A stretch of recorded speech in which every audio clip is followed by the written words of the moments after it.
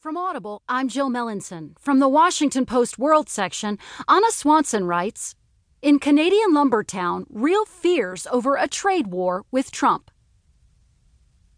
Brett Goslin, a lumberjack like his father before him, lives his life in solitary 12-hour shifts in the vast pine forests that stretch across the Canadian North, master of a gigantic whirling buzzsaw that can fell several hundred-foot trees in a single crashing roar.